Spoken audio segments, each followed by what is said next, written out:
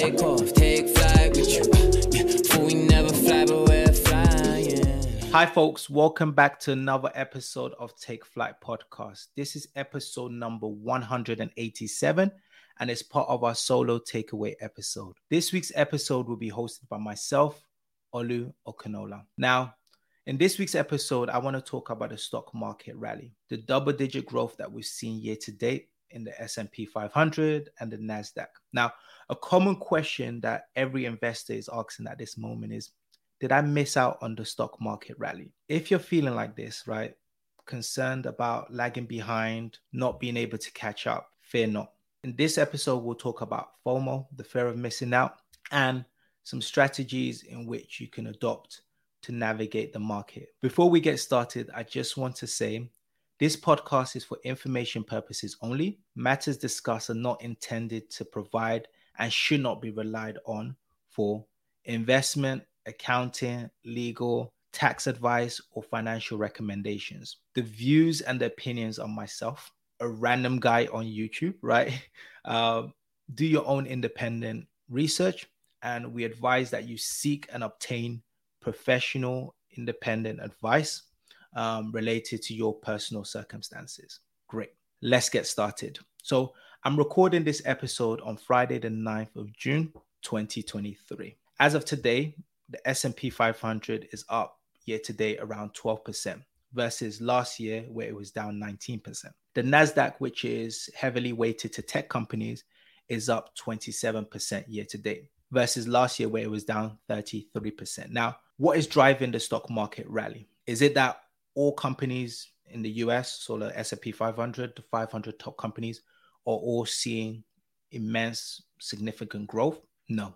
Last year, we saw a massive decline, especially in the tech companies who focused on restructuring, layoffs, reducing the cost basis. This year, we're seeing a massive focus on AI, right? Everyone's excited about the productivity, optimistic about the future of AI, and now tech companies are started to be rewarded, and companies that focus on AI are started to be rewarded based on the optimism of the future. So if we look at the S&P 500, right, which is made up of 500 of the top companies, approximately around 150 of them are in double-digit growth. The other 350 companies are either in single-digit or negative returns for the year.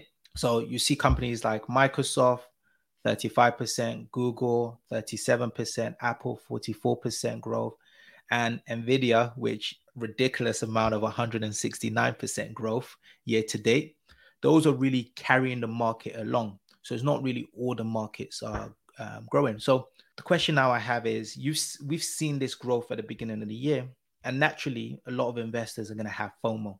So how do you really navigate that? So the first thing is, and first advice is really around avoid investing just based on FOMO. So for example, NVIDIA, which we've seen go up by around 169% year to date. This was a company that I invested in end of last year. So I saw the need for semiconductors, chip companies, and the high demand and lack of supply in the market. And I saw that this was a market or area that was going to grow, especially around sort of AI, needing all these chips. These were companies that were going to start to have a larger amount of demand.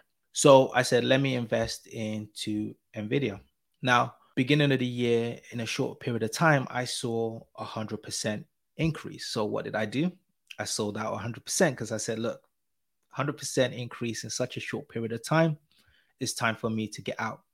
After that, I saw another sort of 70% increase after that, which you can imagine I was absolutely frustrated about, right? I felt like I'd missed out on an opportunity. So let me walk you through sort of my thought process and how I've been able to navigate that FOMO instead of just continuing to invest back in there and sort of chase the growth. The first thing is learning from your mistakes, right? One of the mistakes I made during this investment was I probably should have just taken out my initial investment and left my profit in there and put a stop loss so that when it slightly declined, then I could have sold. But instead, I was able to take away the risk and then just live off the growth or the increase within this particular stock. That was a lesson learned from me. Second thing is really understanding your original research.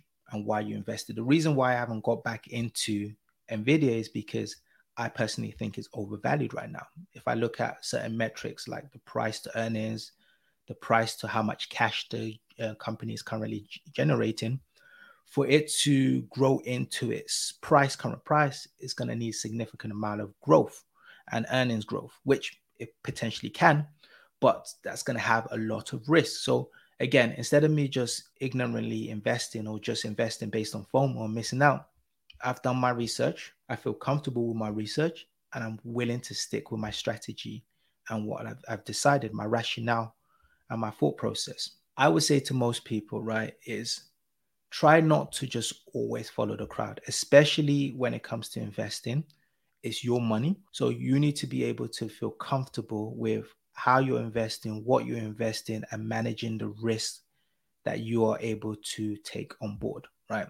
So if you don't want sleepless nights, if you don't want to invest in the next hype stock, such as GameStop, which we saw a massive decline, lots of different cryptos, which we saw a massive decline just because people were chasing and following money, it's better to just not follow and do your own research. So the next advice is really assessing your financial situation. Before investing, one of the most important things you should do is understand what your financial situation is, right? I prioritize investing. So I've been able to manage my cost of living, my accommodation, travel, food, all of that sort of cost, to be able to make sure that I have a significant amount left over that I can invest in the stock market or properties or any asset tool that I want to grow in the future. Now, the way I'm able to do that is by budgeting.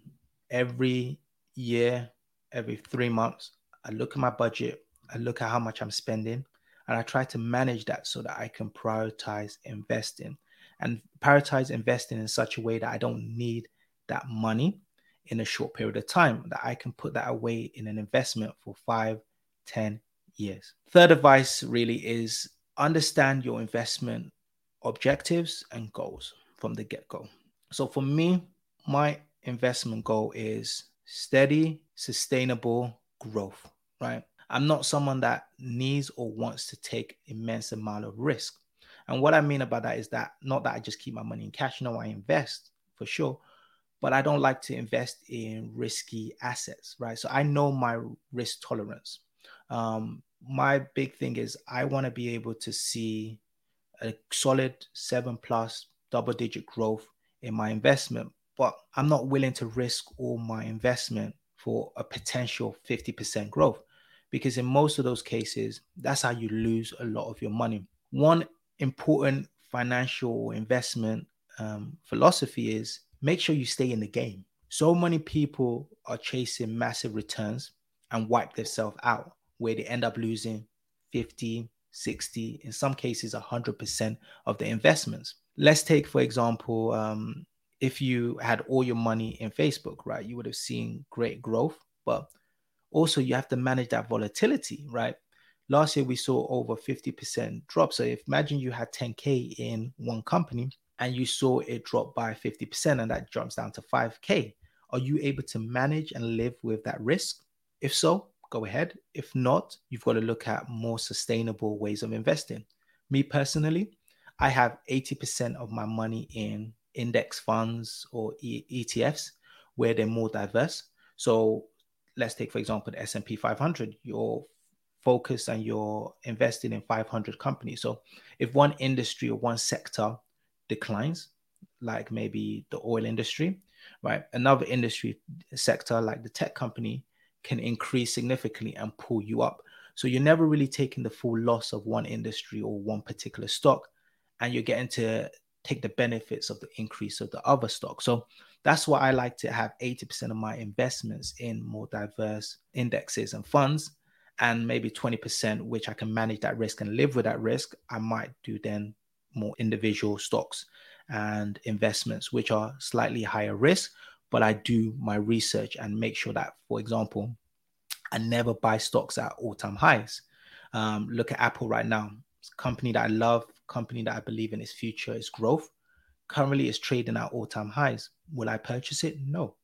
I'll wait for it to come on a discount and then purchase it, because everybody loves a discount. The next thing, next advice, the fourth advice, is really around try not to time the market. It's almost impossible to time the market. There's a lot of intelligent investors out there that have tried to time the market and absolutely failed. Me personally, I like to dollar cost average. And like I said before, I try to avoid investing when it's at all-time highs, when I'm investing in individual stocks. But if I'm investing in funds, ETFs, I just dollar cost average. So when it goes up, I've put a certain percentage in there. When it drops down, I've also invested. I'll get the average and it will hopefully go up over the period of time. Now, the only thing I say when it comes to timing, right, is a lot of people at the beginning of the year were predicting a recession. A lot of people might have sold their stocks and said, it's too risky, I'm going to get out of the market. Those people have most likely missed the 27% that we've seen in the NASDAQ, the 12% that we've seen in the S&P 500 due to the fact that they were trying to time the market.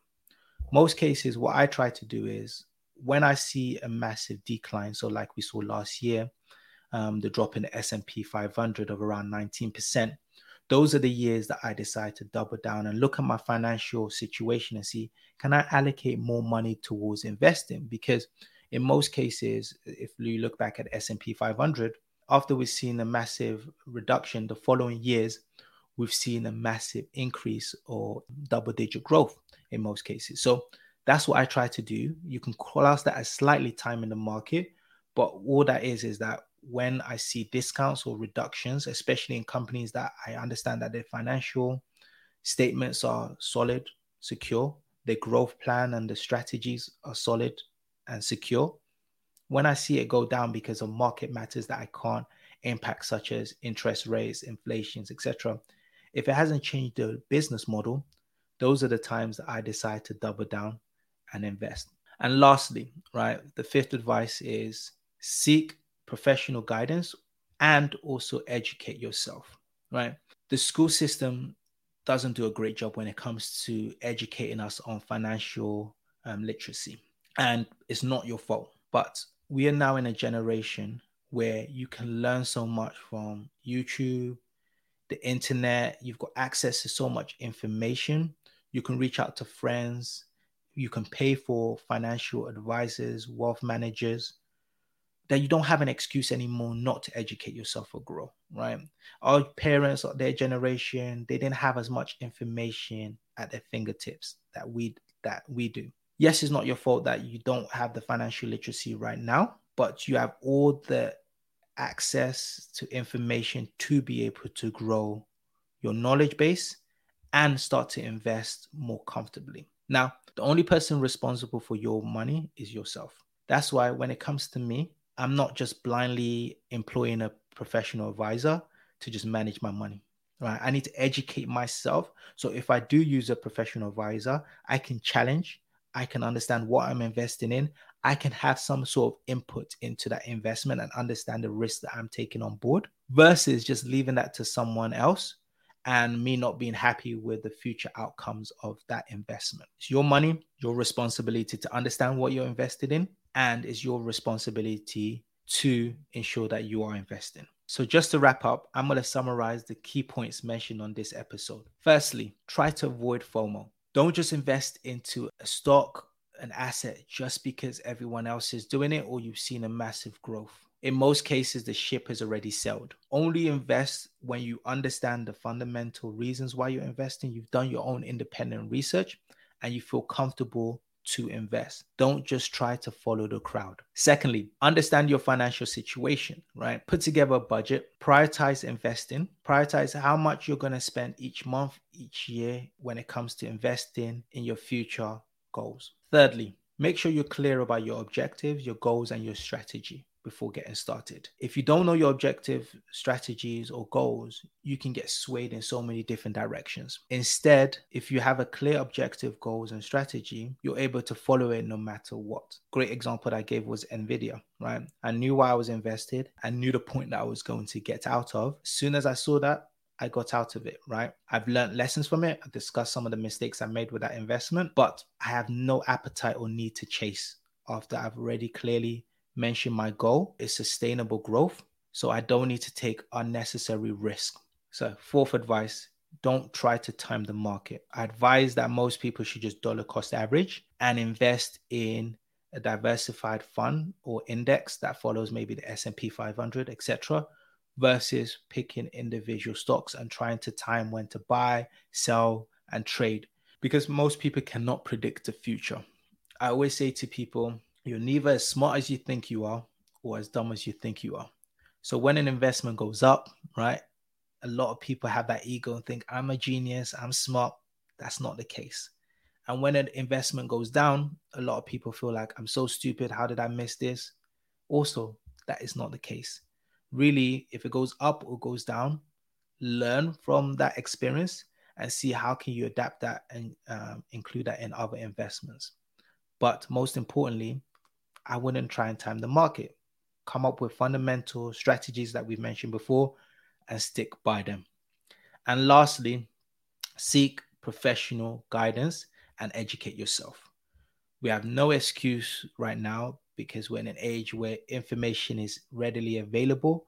Most people have friends who might work in the finance industry or are really good at investing, right? Or knowledgeable about investing, or they can pay for financial advisors or wealth managers. So you have no excuse to stay financially illiterate. You've got the opportunity, the access to information to learn and educate yourself. So go out there, learn, invest in yourself and your future. So I hope you've enjoyed this Take Flight Takeaway episode. You can find more information on our Instagram, Take Flight Podcast. You can follow me also, Olu_Okanola, on Instagram and YouTube. Don't forget to subscribe. Take care and take flight. Take off, take flight with you.